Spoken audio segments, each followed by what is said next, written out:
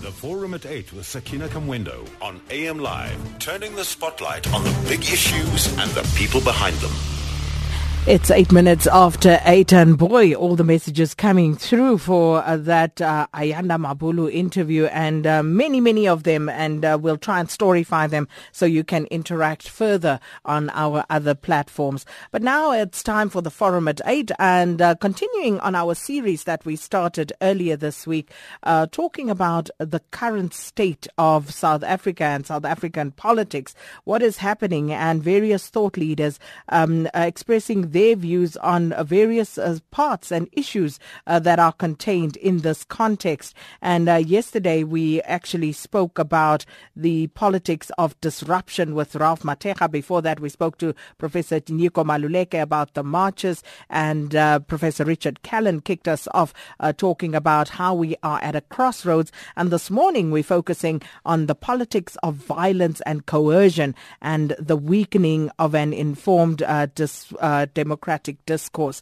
And Dr. Somadoda Fikeni, of course, is our guest this morning. And you are always welcome to call in 0891 104 208 because we always want to hear what's on your mind. 40938 is our SMS line number, charged at 150 per SMS. And you can also tweet or Facebook us at AM Live on SAFM. So just looking at what's been happening. So the ANC earlier this month, ANC stalwarts, they issued a press release hoping to bring members of society up to date with the recent and somewhat disturbing developments in the country. Among the concerns that were raised and that we were warned about was that of a group clad in fatigues, similar to those worn by members who served in Umkhonto where Sizwe, who claimed to be defending Luthuli House against an undefined army. Now, the veterans distanced themselves against the group, saying that they live in a constitutional democracy and do not need private armies to defend their movement. And I remember making this comment, and asking the question, what would happen then if we had all sorts of groups and organizations deciding that they also wanted to establish self-defense or paramilitary groups for their own benefit? Where would it leave our country? So we're going to focus on this particular matter now with Professor Somadoda Fikeni, who joins us from our Cape Town studios. Professor, thank you so much for your time as always. Thank you very much. I'm family in Pretoria, just in case people thought I used a broom to fly over to Cape Town. Okay, that imagery, not good, not going to help us. Let's move on to the politics of violence and coercion, and of course the impact that it naturally has on our democratic discourse. So first and foremost, given what has been playing out, what is your take about what we are seeing in the current context? Well, what we are seeing is the deepening and the revival of the use of a violent rhetoric and coercion, which misplaces any informed engagement on any particular subject. And the discourse is generally around vaguely coined, broad, slogans. But again, let me underscore the fact that the society has seen an increase of violence generally from family, sex-based violence, violent crimes in different spaces within communities, the clashes with the foreign nationals, but more importantly, the focus here is on the political culture, where people, very often a small, very intense group of people, would try to push their position, whether electing a leader or debating issues through a threat of violence or coercive means. Now, Prof, you say that this culture is increasingly becoming the defining feature of our political discourse, and that it does, of course, have the potential of weakening an informed, rigorous democratic dispensation. Talk to us about that assertion. Oh, certainly. What you are seeing now is that whenever an issue is raised, whether it's a labor dispute or it's a political contestation, the use of means which undermine open, honest, rigorous, reflection on any issue means that the people who will prevail sometimes do not always carry an argument or persuasion through logic, but rather the fact that they may threaten to impose their position is against the very norms and values of democracy. And in the long run, as I started by saying, chains of habit are too weak to be felt until they are too strong to be broken. In the long run, it might just become a defining feature of our political culture that's weakening the very democratic discourse and weakening the very constitutional democracy that we have. So what are the factors that actually give rise to this sort of culture? It's a very complex matter and a range of issues. The first one, I would say, is the fact that people who were aspiring and hoping that the promises of liberation would yield serious, fundamental material benefits to them, when they see that not happening, and they are not given any particular hope that it will happen anytime soon, instead they see leaders fighting amongst themselves, then they wallow into a valley of despair, and they unleash violent means of trying to make their point. The second one, they realize that whenever they are interacting with public officials, with corporate sector, for years, there is no response until they have a violent response. When they have a violent response, that's when you start seeing their issues taken seriously. As the study by the HSRC said, the smoke that calls, which in essence is saying, once you see a smoke, fires, roads blocked, that's when officials start going back to communicate with people where there has been a social distance. Of course, there are many other factors. The issue of emotional settlement in this country through reconciliation and open disclosure of what happened, that process was not completed. And lastly, though there might be many, I did a study for my master's on SWAPO of Namibia, and I realized one thing. A liberation movement that had conducted an armed struggle, conditions there do not allow for a democratic culture in a combat situation. In essence, in many ways, it reinforces discipline over openness. And now, when the liberation movements are seeing their fortunes declining, that reflects that instinct, especially from those who were mainly in the combat space. They often see it as a security threat rather than something that can be resolved democratically through a discourse.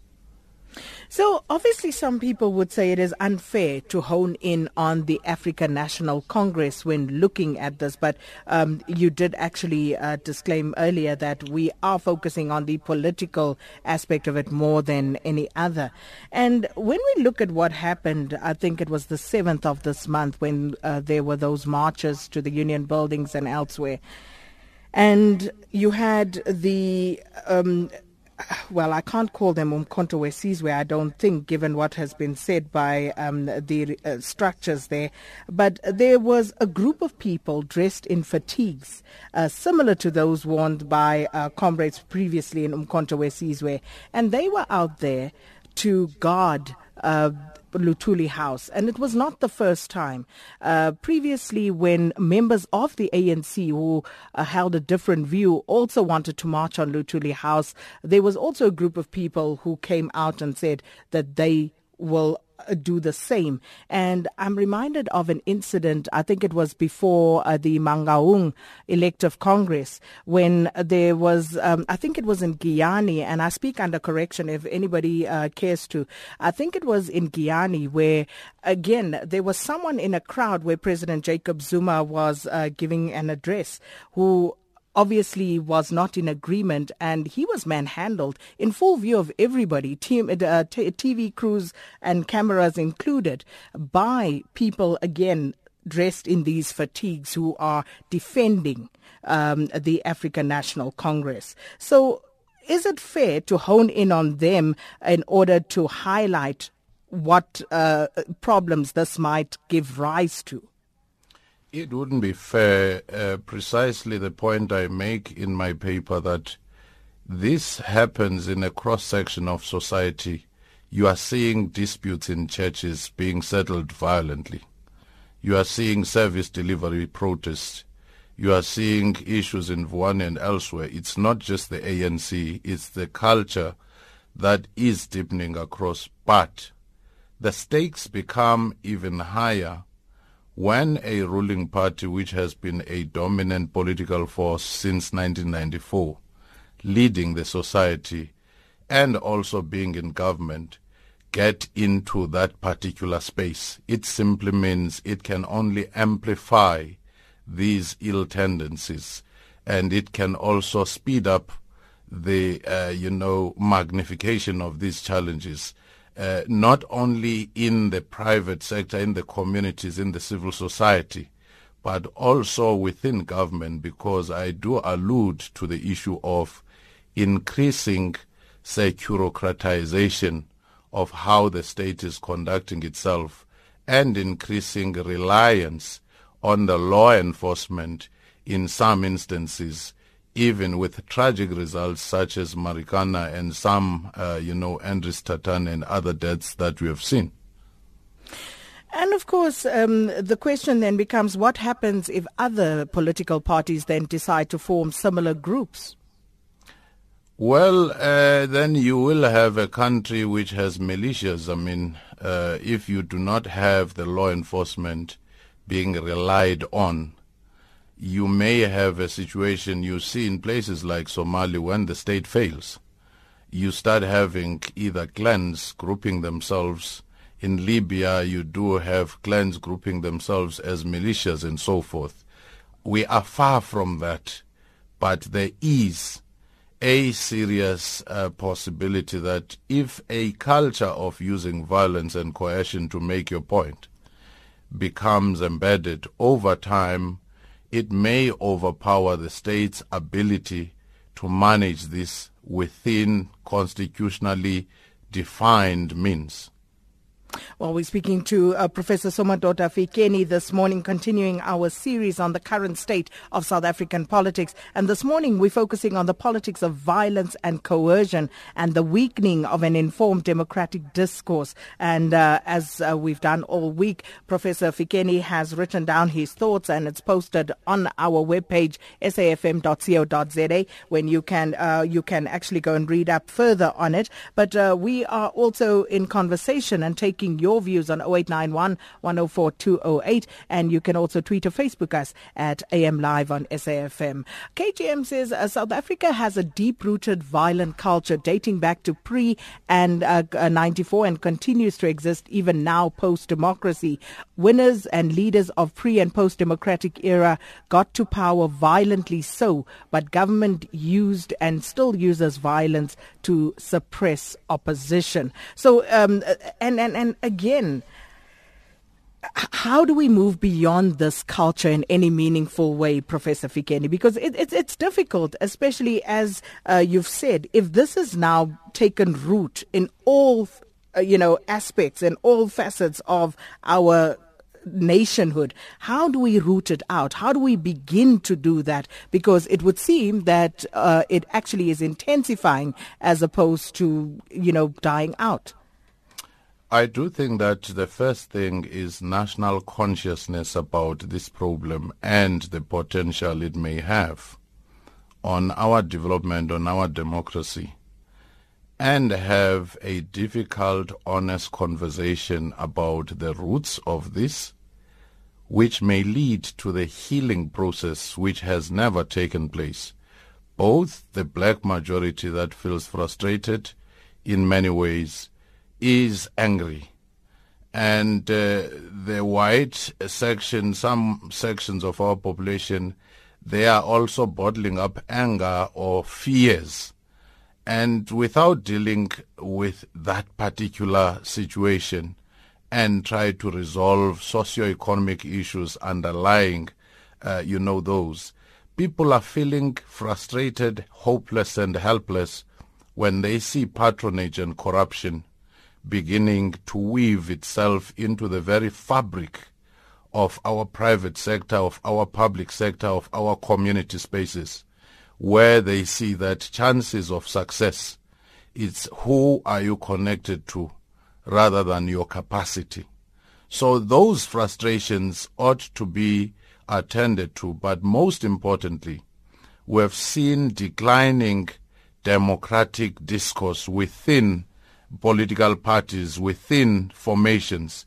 If people begin to understand that whatever goal you are trying to achieve, if it is done according to certain democratic values and norms, it's not a matter of means, just the end justify the means, then it would actually bring us back to a space. We are not beyond recall, but we need to heal first honesty deficit about the nature of our problems. Then we will be able to retrieve ourselves from this potential, dangerous threshold. Well, taking your calls now, 0891104208, in conversation with Professor Somadoda Fikeni about the politics of violence and coercion and the weakening of an informed democratic discourse. Jane is in Johannesburg. Good morning, Jane. Hi, Sakina. Yeah, I really agree with what the Prof is saying, but also what KTM was saying as well, because, we can't see this as a new thing. It's been a culture in South Africa for a very long time to conquer problems through violence rather than speaking. And I think now one of the main reasons that we're seeing a proliferation, for want of a better word, of more violence is because up until recently, the ANC was kind of calmly in control and nobody was trying to attest them. But now, in recent years, things have gone a bit pear-shaped for them, and they've kind of had to defend vigorously what they stand for and try and keep control, which is kind of a pity because it flies in the face of true democracy.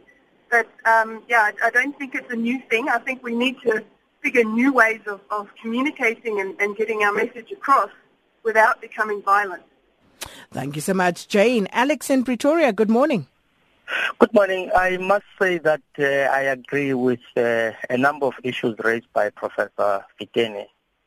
I think so. We are already in a state where the country has too many militia groups, to the extent that these militia groups have now become an industry. If you look at what we are discussing in relation, for example, to what happened at Luthuli House, if this march was taking place at a university or it was going to a private company, a private militia group in the form of a private security company would have been invited. So the two should not be seen as if they are different. They are one and the same thing. In fact, the development of the private security industry in our country has grown so much that if you bring together their might, I suspect that the might of the police will, in fact, be far smaller compared to the force of the private industry. This is one of the things we have got to discuss, because some private militia groups or paramilitary groups exist in the form of this private security company. But just a point in terms of democratic engagement. That is very, very, very, very important. To give an example with the ANC, in fact, it is a little bit irrelevant, but if you look at the forms of struggle we engaged in order to remove apartheid, and the response of the apartheid regime to those forms of struggle, these things had wired violence in our society, so much that when you are in township, the most respected guy in your street or in your section is the most violent guy who can beat all of you. And these things are building role models even among children. So this, are very important issues that we've got to discuss in the interest of nation building. Thank you so much. Alex, Themba in Port Elizabeth, good morning. Thanks, my lady. Let me be the first one to say the views are not the views that have been researched by any means, but are the views through experience of my own life. One, I would say political parties members is made up of community members. So you would want to lean to the side of saying they are a microcosm of society. Where am I going with this? I'm going to a situation where when there's a lack of education and hunger or rampant poverty in our society, you find a huge number of our young and middle-aged people that are unengaged. They are just loitering around and have nothing to do. That's one part. But then, Professor, please talk to us about the impact and the influence of the era from 60s up to 90s, that political engagement, that mobilization and organized society through a political objective. How different is it to a society that we live in now, that people are not now organized as they used to for a similar purpose? What that means in terms of violence that we see being projected. Third one, the third one, I do not think there's any society or community in the country that sits in a corner and think of conducting violent protest or violent means to vent their ideas. But it's just an issue that comes up sporadically. Thank you. Thank you so much, Themba in Port Elizabeth. And thank you so much for tuning in. This morning we are speaking to Professor Somadoda Fikeni in our series about our South African political landscape at the moment. And this morning we're talking about the politics of violence and coercion. And Dr. Somadoda Fikeni writes that there has, over the last decade, been a cumulative growing political culture of coercion and violent political rhetoric that sometimes translates into physical violence. And taking your views as well. And Prof, let's just start by responding to the calls we took before the break. And again, people talking about this culture. You also spoke about a culture that stems from pre-94 and how we are still dealing with that today. Well, I do think that they are correct in saying that it's not the first time that violence was a dominant feature, because colonial conquest was violent, rise of apartheid and its suppression of the black majority was violent. The response to it through liberation movements was violent. But the distinction here is that those were often formulated around very clear objectives and ideas, even theorizing about why violence and military struggle had to be undertaken, using examples elsewhere. So it was a conscious, concerted effort. But in this case, you do have a constitutional democracy where you do have all kinds of recourses and means to address certain issues.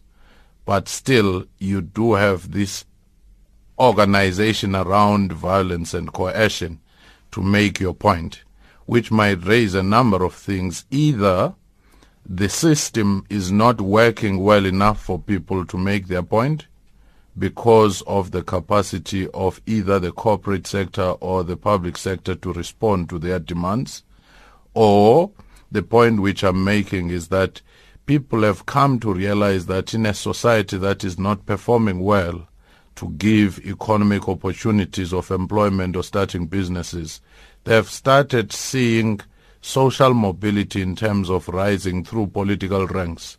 To do so, therefore, you have to use all means necessary in order to get into being a chairperson of a branch. Sometimes you even try to tell people that the address is the wrong address. You go overnight to give them the list which has your name on top and all those kinds of things to rise to the top. I can't agree more with the person who said this society is militarized even in the private sector. Indeed, some studies have said that the private security companies do bear arms and intelligence, which is more than that which the state has, which is a scary thought. And even the fact that most of these companies are owned by foreign companies, which means they have means of bearing arms and gathering intelligence, which is even scarier in a sense. But don't stop there. Look at the number of boom gates and gated communities. You're now seeing a country that is punctuated with fortresses all over. And that is usually the function of a society that has grown so unequal that the political and business elite doesn't feel safe enough. They have to protect themselves from the rest of the society.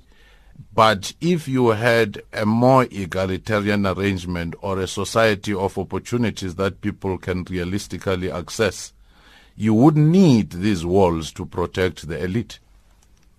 And just speaking about, private security and the sort of intelligence and arms that they bear that you say some believe to be even more superior to that held by the state. When you have a police station that needs to be manned and protected by private security, what sort of message does that send out to the nation at large? Well, it is a very sad situation which says who will protect the protector?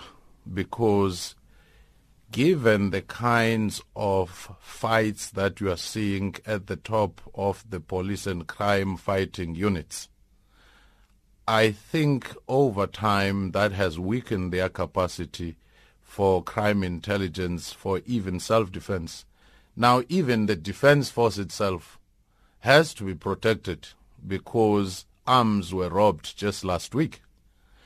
It raised the whole notion of our capacity of the military, of the police, of the crime intelligence, to do their work. Of course, once you have political deployments in some of these positions, and you do have factional politics, which means even that deployment may not be the best of the best, it might be based on loyalties, then it means that the state capacity has been dramatically reduced, and as such patronage networks start focusing on marking their political opponents at times rather than doing the protection of the public. So that is the challenge that we are seeing. And there was another question that was raised, that these are not community-based violence, it's just sporadic.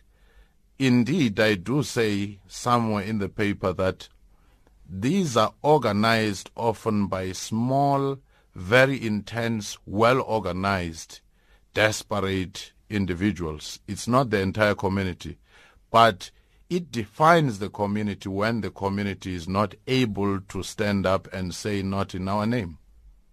So what is the remedy for ordinary South Africans against this? Because lest we forget that this has the ability to seriously undermine any democracy. If you think back to what we had in this country, the Pagats, the Mapojos, then you had in countries like Colombia, remember the drug cartels during the Escobar time, and those paramilitary units that were established then. And then also, of course, Bosnia, under Ratko Mladic, you had those paramilitary units that actually committed genocide. So what is the remedy? Because we can't just be onlookers and watch this happening to us, Prof. Indeed, you are correct. Perhaps let me start by just amusing you. When you go to different provinces, you'll find that these factions have given each other names. Some are Boko Haram, some are ISIS, some are Taliban, some are Al-Qaeda and so forth, all kinds of global fanatical networks, which means some take pride in terrorizing their opponents. There is no political or historical sensitivity on what this name means, but the issue of violence has become, something you could celebrate.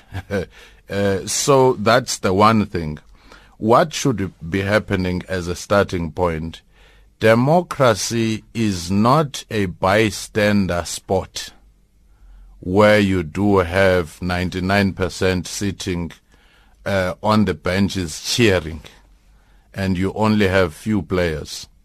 Civic activism is the most important thing that people should not abdicate their responsibility or outsource it to either political parties or some leaders, often self-selected leaders in many spaces, because those leaders very often do it for themselves, for social mobility, to be somewhere on top of something, and they often create an abstract notion of a community they represent, and they muzzle the community. So nothing short of the community taking spaces in their community organizations, in the social movements, in the interest or pressure groups within the political parties, within their wards and so forth, because the lack of participation then introduces these individuals who become full-time penetrators and climbers in the political structures. Well, taking your calls now for Professor Somadoda Fikeni, 0891104208. Patani in East London, good morning. Good morning, SK. Good morning to Professor Fikeni as well. A very important point that you just highlighted, the locus of social participation, because I once had a similar discussion with a church leader, if I may refer, and we were talking about this particular topic. And we both highlighted that there is a distance between the masses or the community and the current crop of leaders, you know. And he was highlighting the fact that, as the professor as well has mentioned, that we are being led by a revolution movement. So we are conditioned to this act of violence. We think it is right. And having this discussion with him, I was saying, therefore, is it not your responsibility as church leaders to rehabilitate or to come up with such programs to inform our people now? The times have changed. Can we not look for other means of engagement that are better than violence? And he gave me a very honest answer, I believe, because he was saying, if you refer to me as a church leader, I have congregants in my church as from Wednesday until Sunday. Now you are creating or you are giving me an opportunity to stand with your people, of which it is your responsibility to be with your people. Now you're giving me more chance to be with your people. Now by the time we are finished with these such programs, your people will be listening to us. Now you are saying, do we really want that? Before I go, I just want again the professor to highlight as to who has failed to implement such programs. Thank you, SK. Thank you so much. Patani, Nkululeko in Standerton, good morning. Hello, Sakina, how are you? Hello, Prof. Well, and you? Thanks. Sakina, Maubane, I read the question about coups. I remember. However, I was partly covered by your question to the professor about is it undermining, are the politics of violence and intolerance and destruction and threat to democracy, and what are the remedies? Well, what I've seen, it's very hard to hold a government or executive to account in South Africa, but we have systems and structures which can actually encourage active citizenship. If you can look at the local governance structures, we have ward councillors which are directly elected by the community, and we have peer councillors. In such a way, we've seen through demonstrations that councillors, especially ward councillors, can be held accountable by society if they are active and they encourage participation. I was glad yesterday that SG, SACP, raised a similar issue as well, that Parliament should actually try to adopt such a situation, such a system whereby some people are directly elected and some are proportionally representatives. So I think in that way, and since we are seeing civil organizations being on the rise now lately, I think we have ways to make sure that Parliament and our executive, they do account to society to remedy the threats that we are facing now emerging in South Africa. Thanks. Thanks. Nkululeko. Hassan in Joburg. Good morning, Hassan. Yeah, I want to go back to the discussion about what we can do. I mean, clearly we have to rebuild the community organizations, the trade unions, the student bodies, all that we had. And I want to make the argument that I've been looking at. that I think there's a contested terrain about violence. Violence did appear during the 80s and the other years, but it was not the main character of it. I mean, the major character of the 1980s in particular was mass organization, the unions, the community organizations, and violence was not the dominant current therein. I mean, people used to negotiate. The union democracy that they were practicing there was characterized by mandates and report backs. I mean, I heard Tutu, I think, in his speech, I think 2004, I mean, even referred to that period, and I remember him even speaking in the 80s asking, have you got a mandate?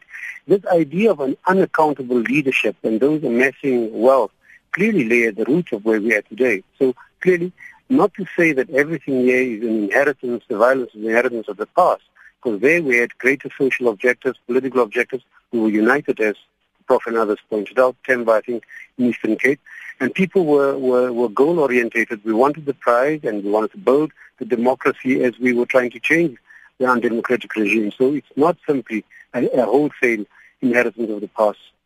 Thank you so much, Hassan Logat. And Matala in Durban, good morning. Is it Motala? Yes, my dear. How are you? Well, and you? Fine. Now, the political leaders invariably listen and do the bidding of the people as long as they are assured that their political power is secure and they will remain in power. But when they see that they may be overthrown by another mass party, that they tend to become dictatorial, as is evident in many other countries today. And those in power for decades tend to become dictatorial, like the ANC in power for 22 years. And what happens, they do not, in fact, if anybody opposes them, they would rather imprison them and even beat them up. This is what is the thing that is happening all over the world. And their fear is a different party. Up until now, they had an opposition party of the minority group. But now we have the evidence of the masses rising up against them in a different form. And this is a great threat to them. And that is why they will use any dictatorial method to ensure that this does not happen. And this is the position in South Africa, as is evident all over the world. Thank you. Thank you so much, Motala. Prof? Actually, I do think that the listeners are making very many good points. The first one, indeed, I think time has come for us to revisit our electoral system in our national parliament to see how we have a mixed system rather than the PR system that we have, which is based on party list, so that you do have greater degree of accountability directly to the constituencies where people come from, in addition to the PR system, which ensures that different communities still have their voices in parliament. The second one, the unaccountable leadership, comes precisely because of what I've said in the paper, the personalization of power and the weakening of institutions within the rise of patronage networks. When people are no longer becoming leaders of organizations where the values and principles of those organizations are a yardstick to measure the success or failure of leaders, but rather people begin to join leaders and they wait for the leader to pronounce, and then they defend the pronouncement or even mispronouncement of the leader. So that in itself is the space when you begin to have unaccountable leadership, precisely because you'll have personalized or individualized power. In terms of the liberation movements, the point that was made that over time, liberation movements rely on the narrative of having liberated the people, and they reproduce that through anniversaries, through celebrations, through symbols to remind people. But as the generation grows, after 20, 25 years, you find that a majority of young people, you talk of saying, when I was in Robben Island, they'll ask you whether you use the morning or afternoon boat rather than the suffering. You say, I was in Zambia. They say, ooh, were you on a safari? Did you go to Vic Falls? So that in itself tells that the narrative start losing traction and they start demanding performance based on the current realities. But liberation movements throughout the world, they don't exit the stage gracefully when they begin to lose power. Like the stars, they rupture. And that rupture tends to be a very painful experience. That is why I do think that it is very important for the society to do comparative analysis across the world and understand some of the trends and tendencies, including the reintroduction of relatively young people as the MK veterans, the people who may even be younger than the time when the armed struggle stopped. We've seen this in Zimbabwe, where in 1979 the armed struggle stopped. But you do have war veterans who are 18 years. Either there was a karma, they lived another life before, and now they are coming back to use the previous experience, or it's the reproduction. It's more like a renewable energy that you are using. Never mind Zimbabwe, we're seeing it here. It's happening. Chris in Richards Bay, good morning. Good morning, SK. Good morning to the Prof. I've got 2 points. The one is that I feel leadership in the country has a role in this. For patronage networks to thrive, all security structures and government security agencies will be disempowered on purpose for the patronage network to operate productively for those people that are in power. Number two, the paramilitary formation. I saw on Shauli's press conference the other day, he also had a few people that were wearing fatigues, of some sort. I'm not sure what formation they are. What I'm wanting to say is that it is a problem because if any other person can be able to mobilize and form his own kind of military structure to defend his views, it will be definitely a problem in the country because everyone will have their own. I saw the Guptas as well. They had ELF fighting their battles there the other day. And they had the military vehicle parked in their yard. What is that telling you about the country? Thank you so much. Thank you so much, Chris. Leonard in Middleburg, good morning. Yes, how are you? Good, and you? Oops. Good. Switch off your radio, please, Leonard. Okay, hold on. Okay, while Leonard does that, Zamani Mabunda asks on Twitter, why is it illegal for other parties to have private armies, but the ANC can keep their cowards, MKMBA? Who are they fighting? Leonard, are you back with us? Yes. Please continue. This kind of a behavior is a reminder of how life was before we received democracy. So the current leaders, they must respect what they fought for. Thank you. All right. Thank you so much, Leonard. Prof, your response to those two calls? Well, I do think that the issue of other political formations, some have actually had their people with military fatigues. You would see APLA when PAC has its own events, and you do see the EFF, even the coinage of it being the command and the commander-in-chief and so forth, either that coinage, and you have seen some of the right-wing formations still in khaki-clad uniforms. And the corporate sector, as we said, many people do have their private armies. The mayors and some councillors and some political leaders do organize themselves, and some use the cultural groups and the weapons to do the same. So you do have some of these different paramilitary groupings which are around. But the other point I wanted to add is that when government, particularly that which has been securitized, is beginning to lose traction, you'll begin to see the proliferation of conspiracy theories.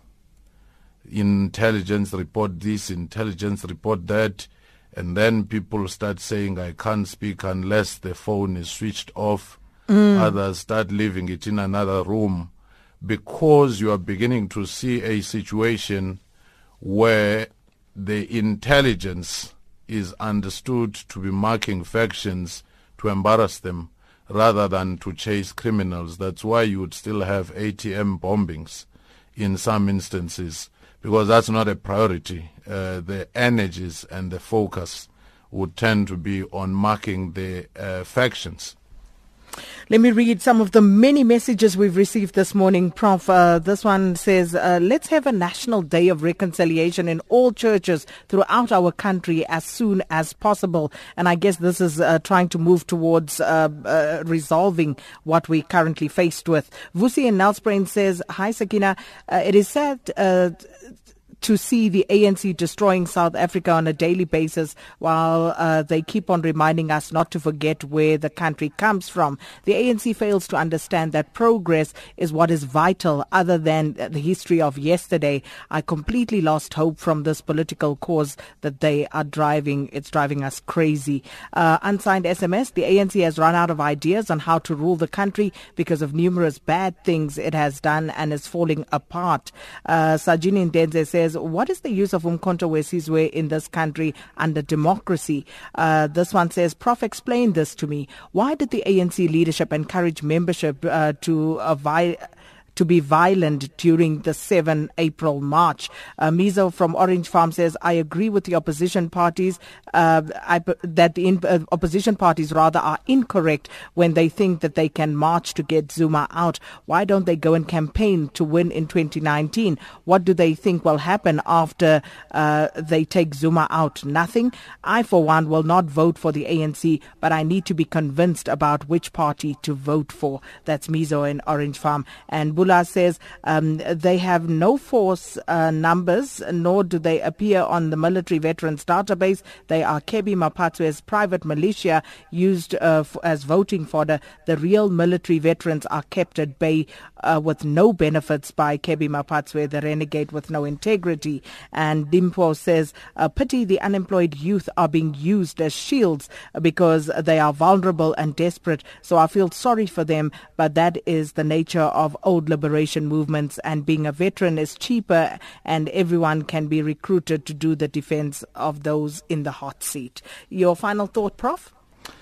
Well, to me, I would simply paraphrase Martin Luther King Jr. when he said, we must reach a point of consciousness as a society where we are sick and tired of being sick and tired, and start doing something, knowing that each one of us, we are the leaders we've been waiting for. The challenge in a society is that you're waiting for a church leader, a political leader, a person down the street to lead you, when in fact it might as well be that as an active citizen with a sense of agency, you may redirect the society in the right path and the promises of our democracy would be realized. Well, thank you so much, Professor Somadoda Fikeni, and thanks to you. The response has been absolutely overwhelming, and not in our wildest dreams did we think that you would take so well to these discussions. And we have heard you, and women, the lack of women, female voices, and black women in particular, we're working on it, and hopefully we'll have no less than 3 of them next week. But of course, it doesn't mean that we will not be focusing on breaking stories and big stories of the day. But thank you so much, everybody, and also enjoy your weekend. It's 9 o'clock. o'clock. Time for the latest news with Nomsa Ndluli.